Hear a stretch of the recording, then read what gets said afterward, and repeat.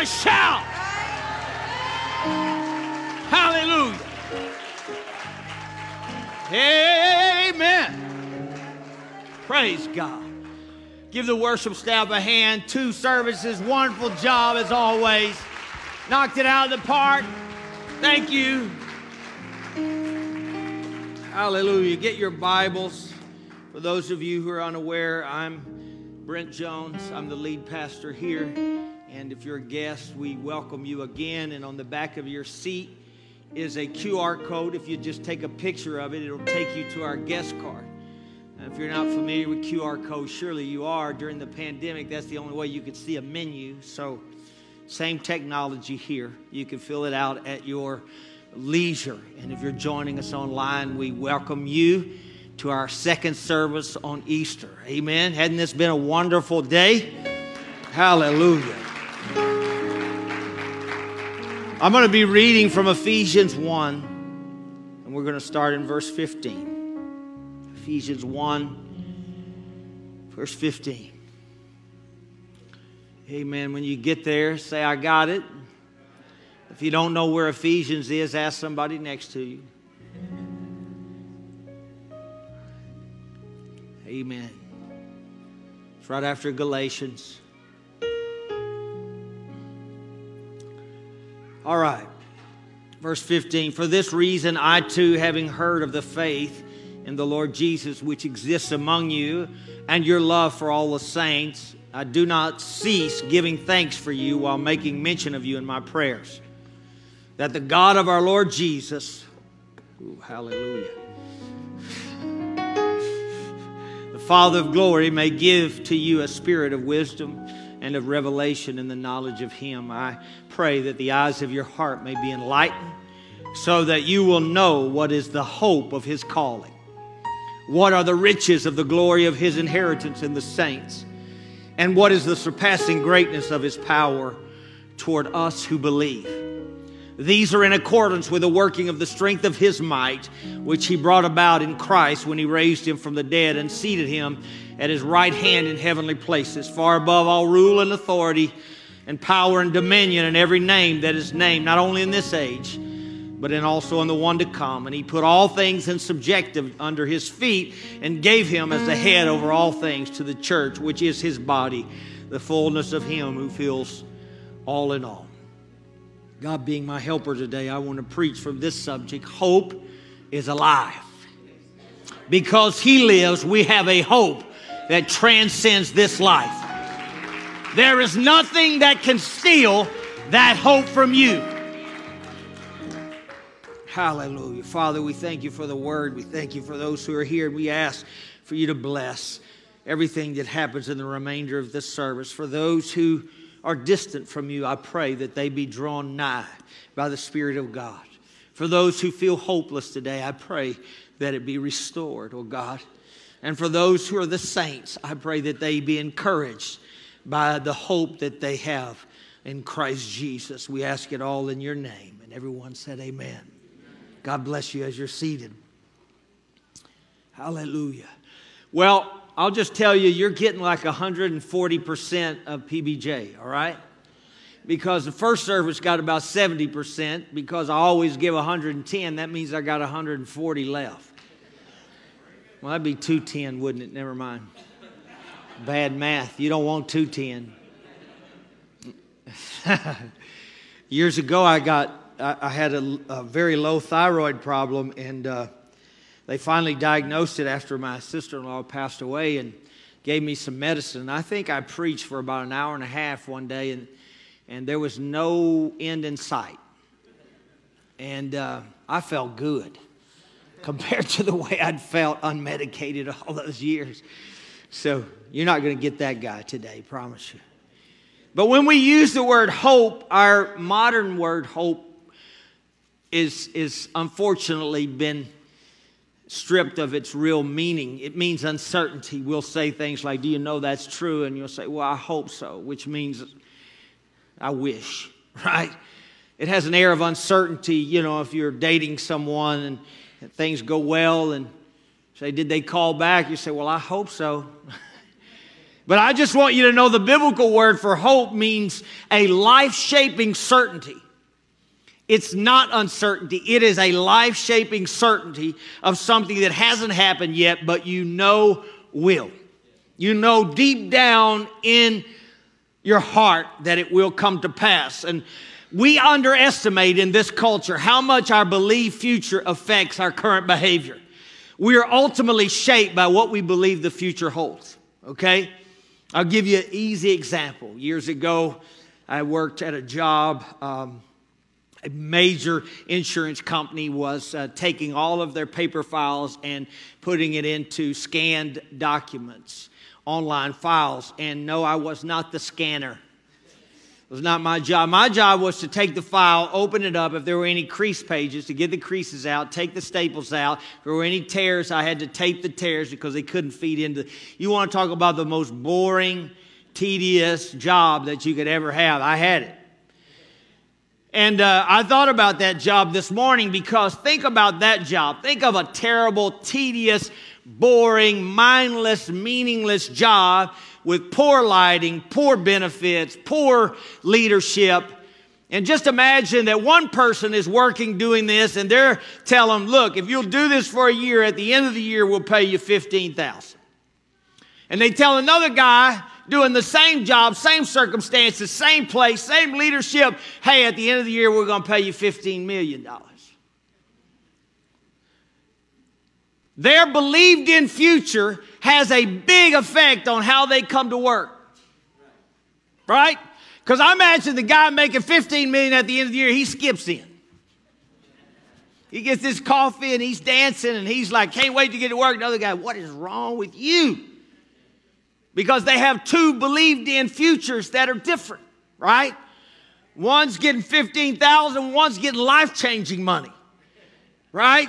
And because he has something out in front of him that's sure, he has a contract, it doesn't matter what the day brings. It doesn't matter how tedious the work is. It doesn't matter how boring or how bad the leadership is. If I can make it a year, I get $15 million. And that shapes us. It's not the circumstances that determine your emotions. What determines your emotions is your believed in future. It's the hope of your heart. The reason that I have joy and faith even in the midst of difficulty is because I know where my future is. I know that I'm going to be with Jesus forever. I know that He's going to reward my faithfulness. I know that I'm going to experience bliss and delight and glory that I can't even imagine. The Bible says that eye has not seen and ear has not heard, neither has it entered into the heart of man the things that God has prepared for them. Then he goes on to say, but God has revealed it to us by the Spirit. He's given us the down payment in the Holy Spirit. Do you realize what the down payment is? He said, that's just the initial investment. You think the Holy Ghost is good? Wait till you get there. You think being born again, that's massive. That's great. We pray for that. But it's just the down payment. It's just to tell you I'm serious about taking you all the way. Viktor Frankl wrote an incredible book called Man's Search for Meaning, and he survived a concentration camp, and he had some insights about hope that I thought were profound. He said this: life in a concentration camp exposes your soul's foundation. Life only has meaning in any circumstances if you have a hope that suffering and death can't destroy. Is that powerful or what? Life only has meaning if you have a hope that suffering and difficulty and trial and trouble can't destroy. If you've got hope in Jesus, if you've got hope in eternal life, then suffering can't destroy that. Because, hey, suffering cannot take 1 minute off eternity. Suffering cannot take 1 second off your eternal experience with God. It can't take It can't add 1 sin back on your record that God died for. Can't do it. He goes on to say this. He describes how holding on to hope was literally a life or death choice. He said, those who lost hope, he said, developed a certain look in their eye, a fatalism that inevitably ended in death. Those that didn't have hope died in the camp. They experienced what he called an existential vacuum, his term for a complete loss of meaning, a loss of hope, a sense that nothing really mattered anymore. I'm going to tell you, if you get to that place in this life, it will be no wonder that you are despondent, that you are discouraged. But if you have a hope in Jesus, amen, that he got up out of the grave, that he won the battle over death, hell, and sin, that you're going to win it too, amen. If you want to see your future, look at the risen Jesus. Look at the resurrected Lord. You know, I'm always skeptical of these people who saw Jesus. You ever read these little books? I saw Jesus, and it was delightful, and it was wonderful. And one little kid said he saw Jesus, and he drew a picture of him. Jesus, it was so funny in the picture. You know why I thought it was so funny? Because what was that hairstyle in the 80s? Was it layers and feathers? Yeah, Jesus had feathered hair. I was like, Yeah, Jesus had an 80s hairstyle. You know why I don't believe that stuff? Because I read in the book of Revelation, there was a man named John who who knew him intimately. He knew him, and he saw him. Yeah, a little different story. He knew him, saw him in his earthly ministry. He said, being turned, I saw one among the candlesticks, one like unto the Son of Man, clothed down to the foot with a golden girdle about the paps. His hair was white like wool. His eyes were a flame of fire. And his voice was like the sound of many waters. And when I saw him, I fell on my face as dead.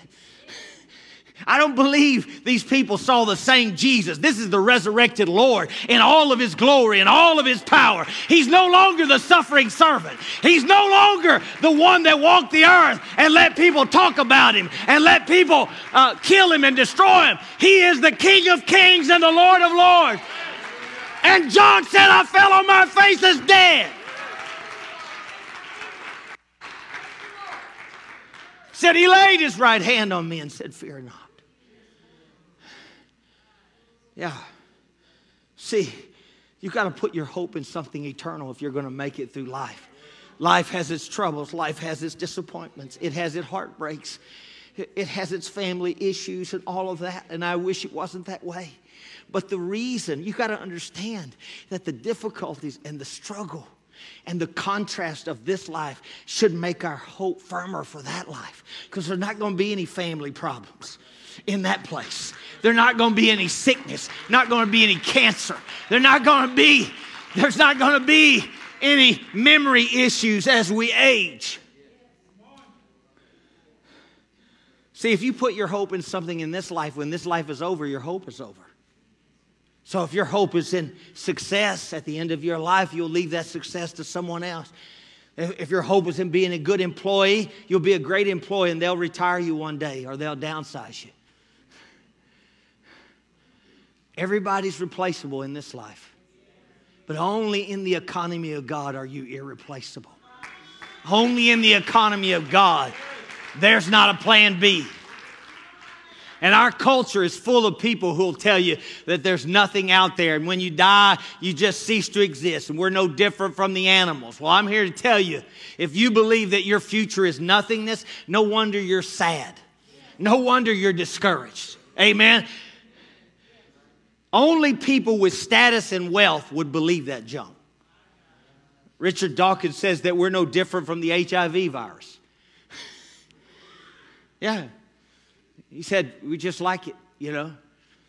We're just some cell, and we cease to exist. I was like, you know what? He once said this, and I thought it was interesting. He said, you know what we should do to religious people? We should ridicule them. And I was like, yeah, that's great. Why don't you go to Saudi Arabia and try that? See if you have a conviction or you just think that because you live here in America. See, I have a conviction. I'm willing to go to jail for what I believe. I'm willing for my life to be taken for what I believe. But you just got some thought in your mind because you think you're smart. But you ain't going to go to Saudi Arabia and tell Wahhabi people that there is no God. And they're idiots.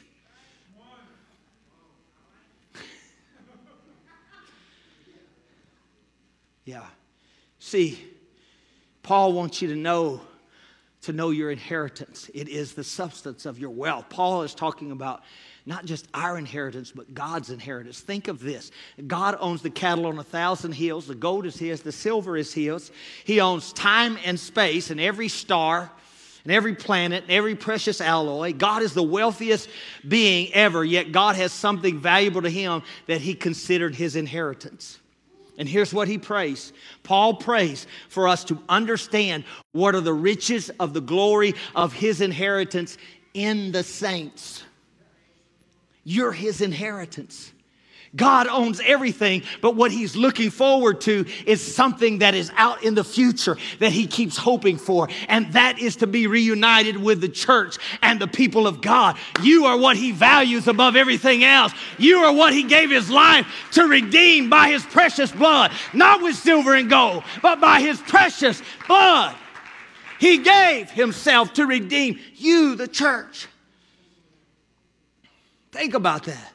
He says, I want you to understand, I want wisdom and revelation to be given to you, that you understand that you are God's inheritance. Paul prays that you would be smitten by how rich God feels when He looks at you. How God feels when He looks at you. I don't care how other people look at you. You may be unpopular in your school. God said, that's my inheritance. Amen. You may be the lowest man on the totem pole at your job, but God says, that's my inheritance. That's why valuable. That's what I'm looking forward to right there. That's my inheritance. See, until you are astounded by how rich God feels when He looks at you, you will not live the life you were saved to live. You won't do it. Paul prays because they're not experiencing it. That's why he prays for a revelation and wisdom, because they haven't gotten it yet. It hasn't dawned on them. It hasn't overwhelmed them yet that God sees them as His inheritance. That God says, what is most valuable to me in this life is you. The saved and the redeemed and the born again are mine, my children. Here's what will happen if you don't get a hold of this. You'll live beneath your privilege. You will not live as sons and daughters of a royal king. You'll be satisfied with trinkets and distractions of this life. You'll think life ends at the end of your Instagram account. Yes. And if nobody likes your stuff, oh, I was so cute in that picture and nobody loved on it. And no guys dropped into my DMs. Y'all don't want me to preach. I know. More than you think, your heart is still here. And some man or some girl is going to come along and save you and give you a reason for living. Only Jesus can do that. Only Jesus can save you and redeem you and make you valuable. There's not a person on this earth that can make you feel the way He does.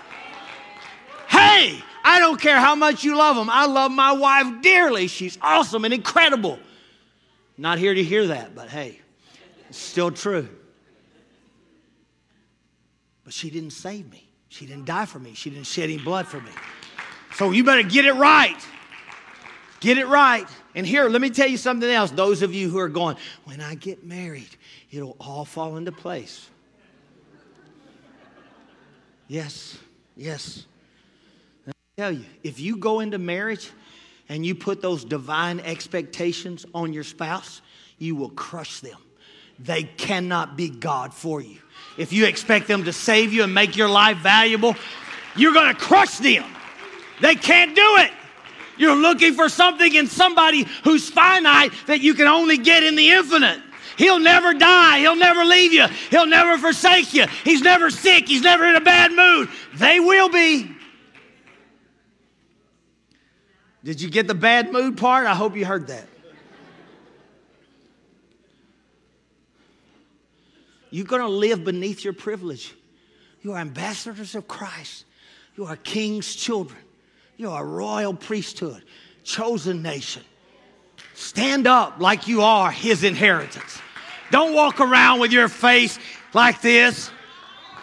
Come on, that's not contagious Christianity. That turns people off. Say, man, I've got joy unspeakable and full of glory. I got a hope that transcends this life. I'm getting out of here one day. I don't know where you're going, but I know where I'm headed. I've got a hope that's certain.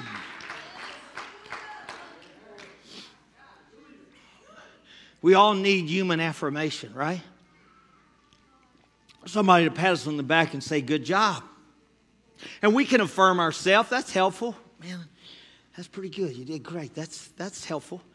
But there's something even more powerful, and that's when you receive affirmation from someone else, right? When someone else comes along and says, man, hey, great job. You did good.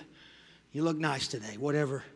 But then there's still something even greater than that. You know what that is? That's to overhear someone bragging on you that is not aware you're near. Isn't that cool? They don't know you're nearby. It's like, man, that person's awesome. They did this, they did that. And you're like,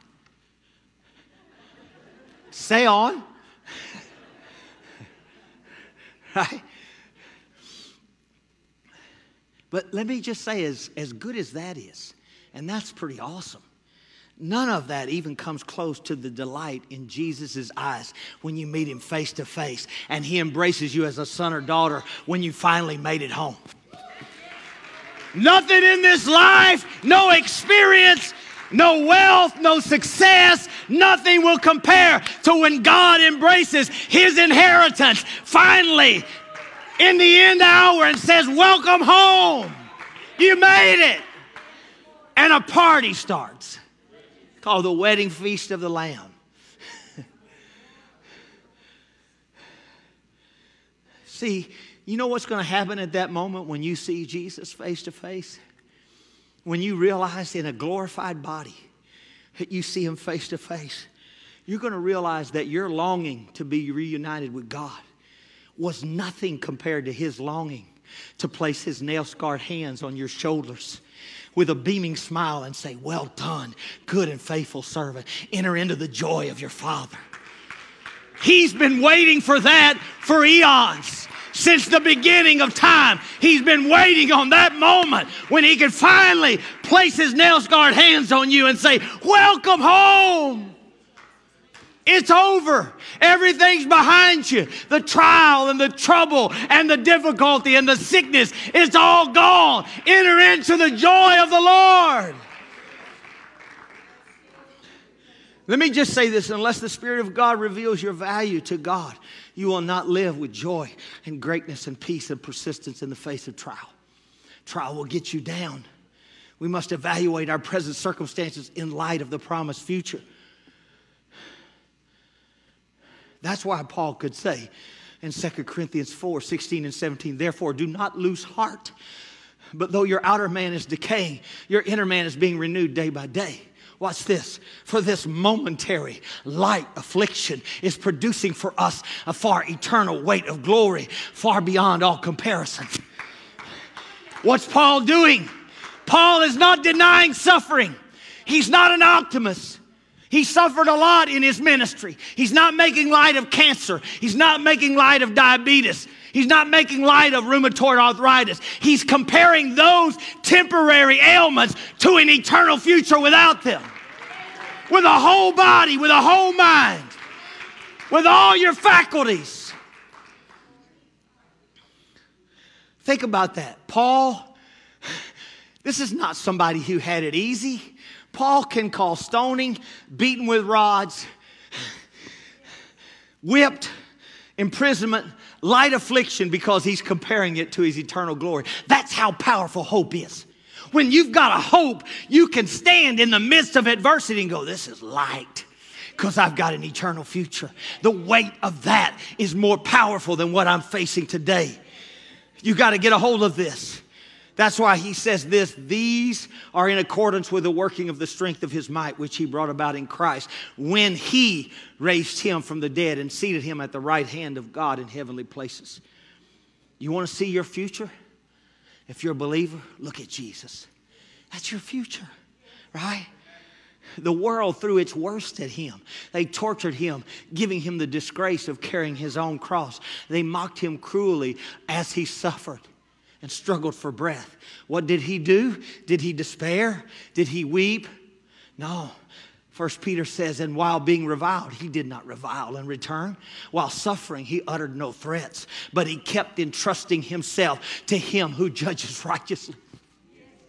He said, I trust the Father. I know He's got me in His hands. I know that this is going to produce glory and power, and it's going to produce a church. And I got my eyes on the church, hallelujah, not on the present pain. I got my eyes on what it will produce, not the pain. And 3 days later, after they'd thrown their worst at him, he rose from the dead. Hallelujah. The Bible tells us he went into the depths, the prisons and captivity, and led captivity captive. He went down there and he found that old fox, Satan. He said, hey, he said, give me them keys to death, hell, and the grave. He said, give them to me. He said, you killed me. He said, it was okay for you to kill people who had sinned, but I never sinned and you killed me, so you give up the keys. You understand that? I mean, why you want to serve Satan? He ain't even got the keys to his own house. Why do you want to serve Satan? He was in heaven, saw the glory of creation and the glory of God, and didn't have the sense to stay there. The reason that the angels can't be redeemed is because they can't be people of faith, because they've already seen the glory and the power of God and turned away from it with sight.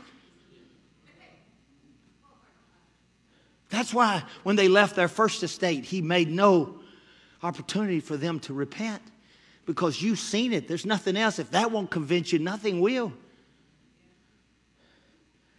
Let me just say this. There is going to be a bodily resurrection. You and I, people of faith, are going to experience a bodily resurrection.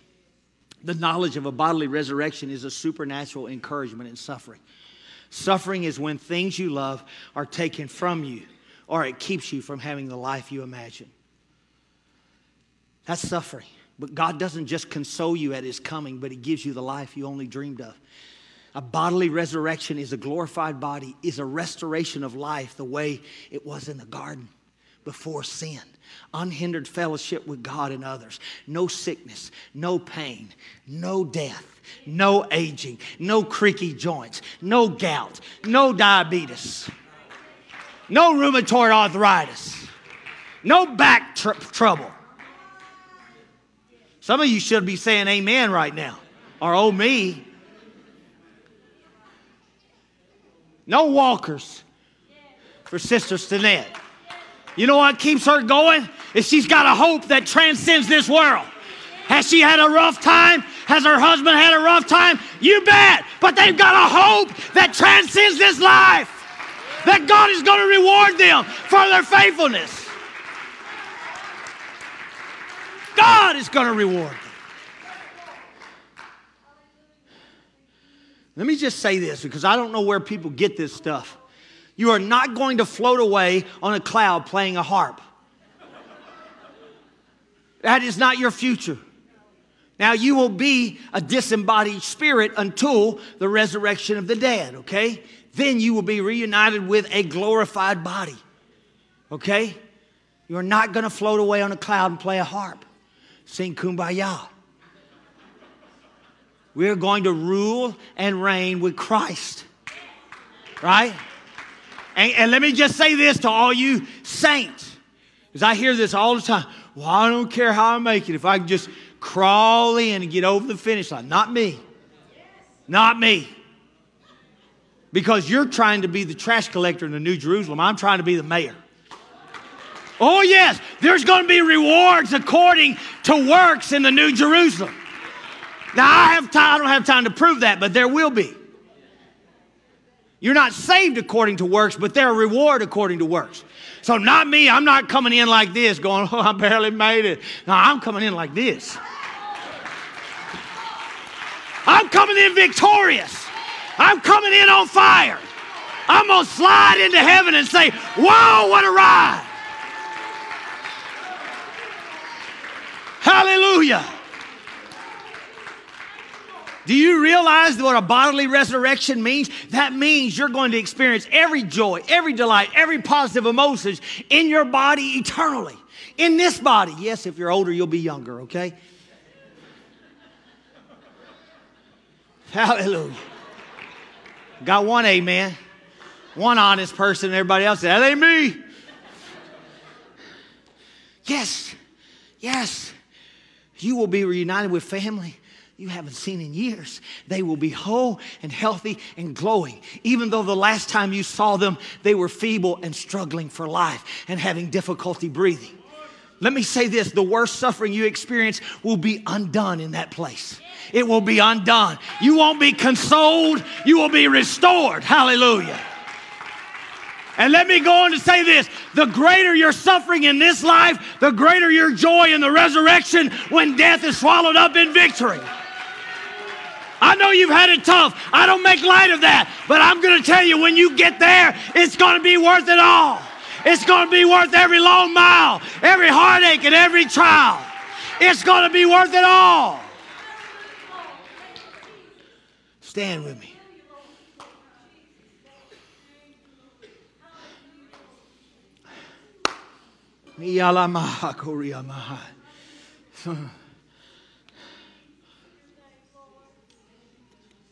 I've got a life-shaping hope. My hope in the future shapes my life now. Why do I live disciplined? Why do I live according to the Word of God? Because I know this is a dress rehearsal for eternity. If you think this is all there is, no wonder you don't worry about how you live now. Get all you can get and have all the fun you can. Because it's over when you die. If you have that philosophy, I'm going to tell you, you're wrong. It's not over when you die.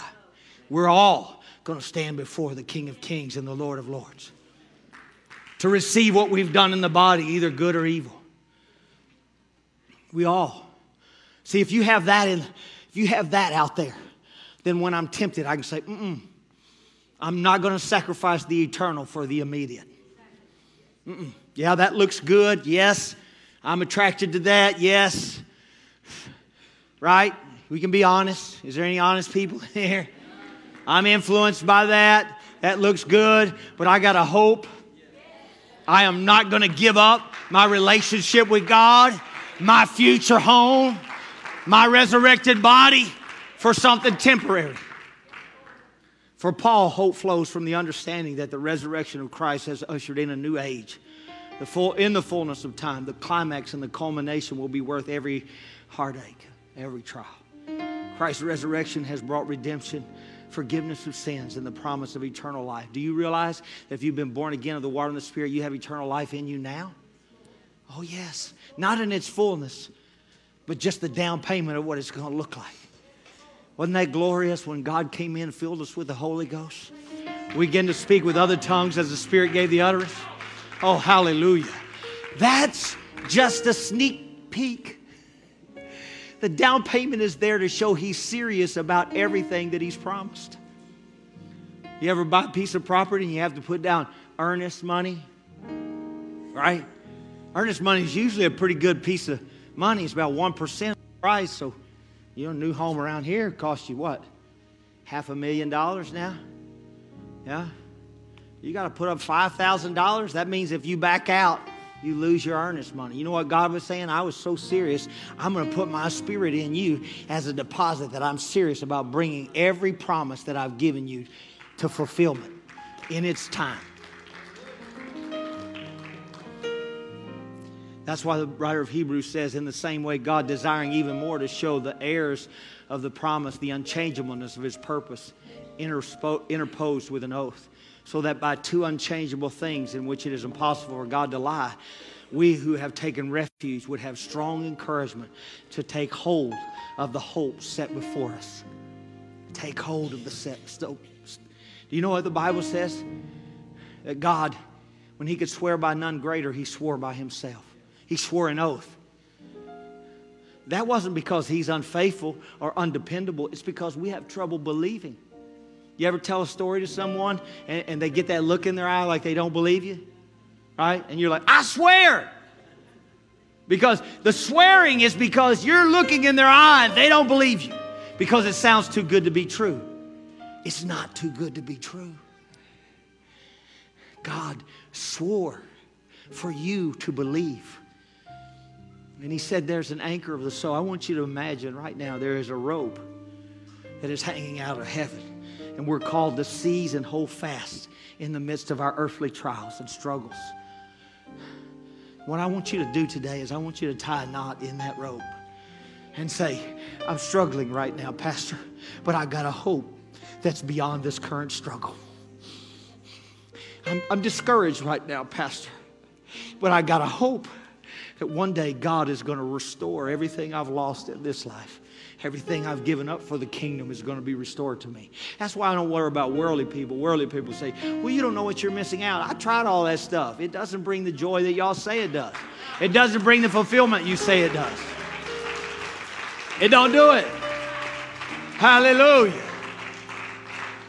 I'm not missing out. I'm going to experience every joy in this body right here, eternally. Right here, with its scars, with its difficulties. I'm going to experience it in a glorified body. Hey, thanks for listening to Northgate Pentecostal. Check us out on Facebook and YouTube, and you can watch the video of the message you just listened to. God bless y'all.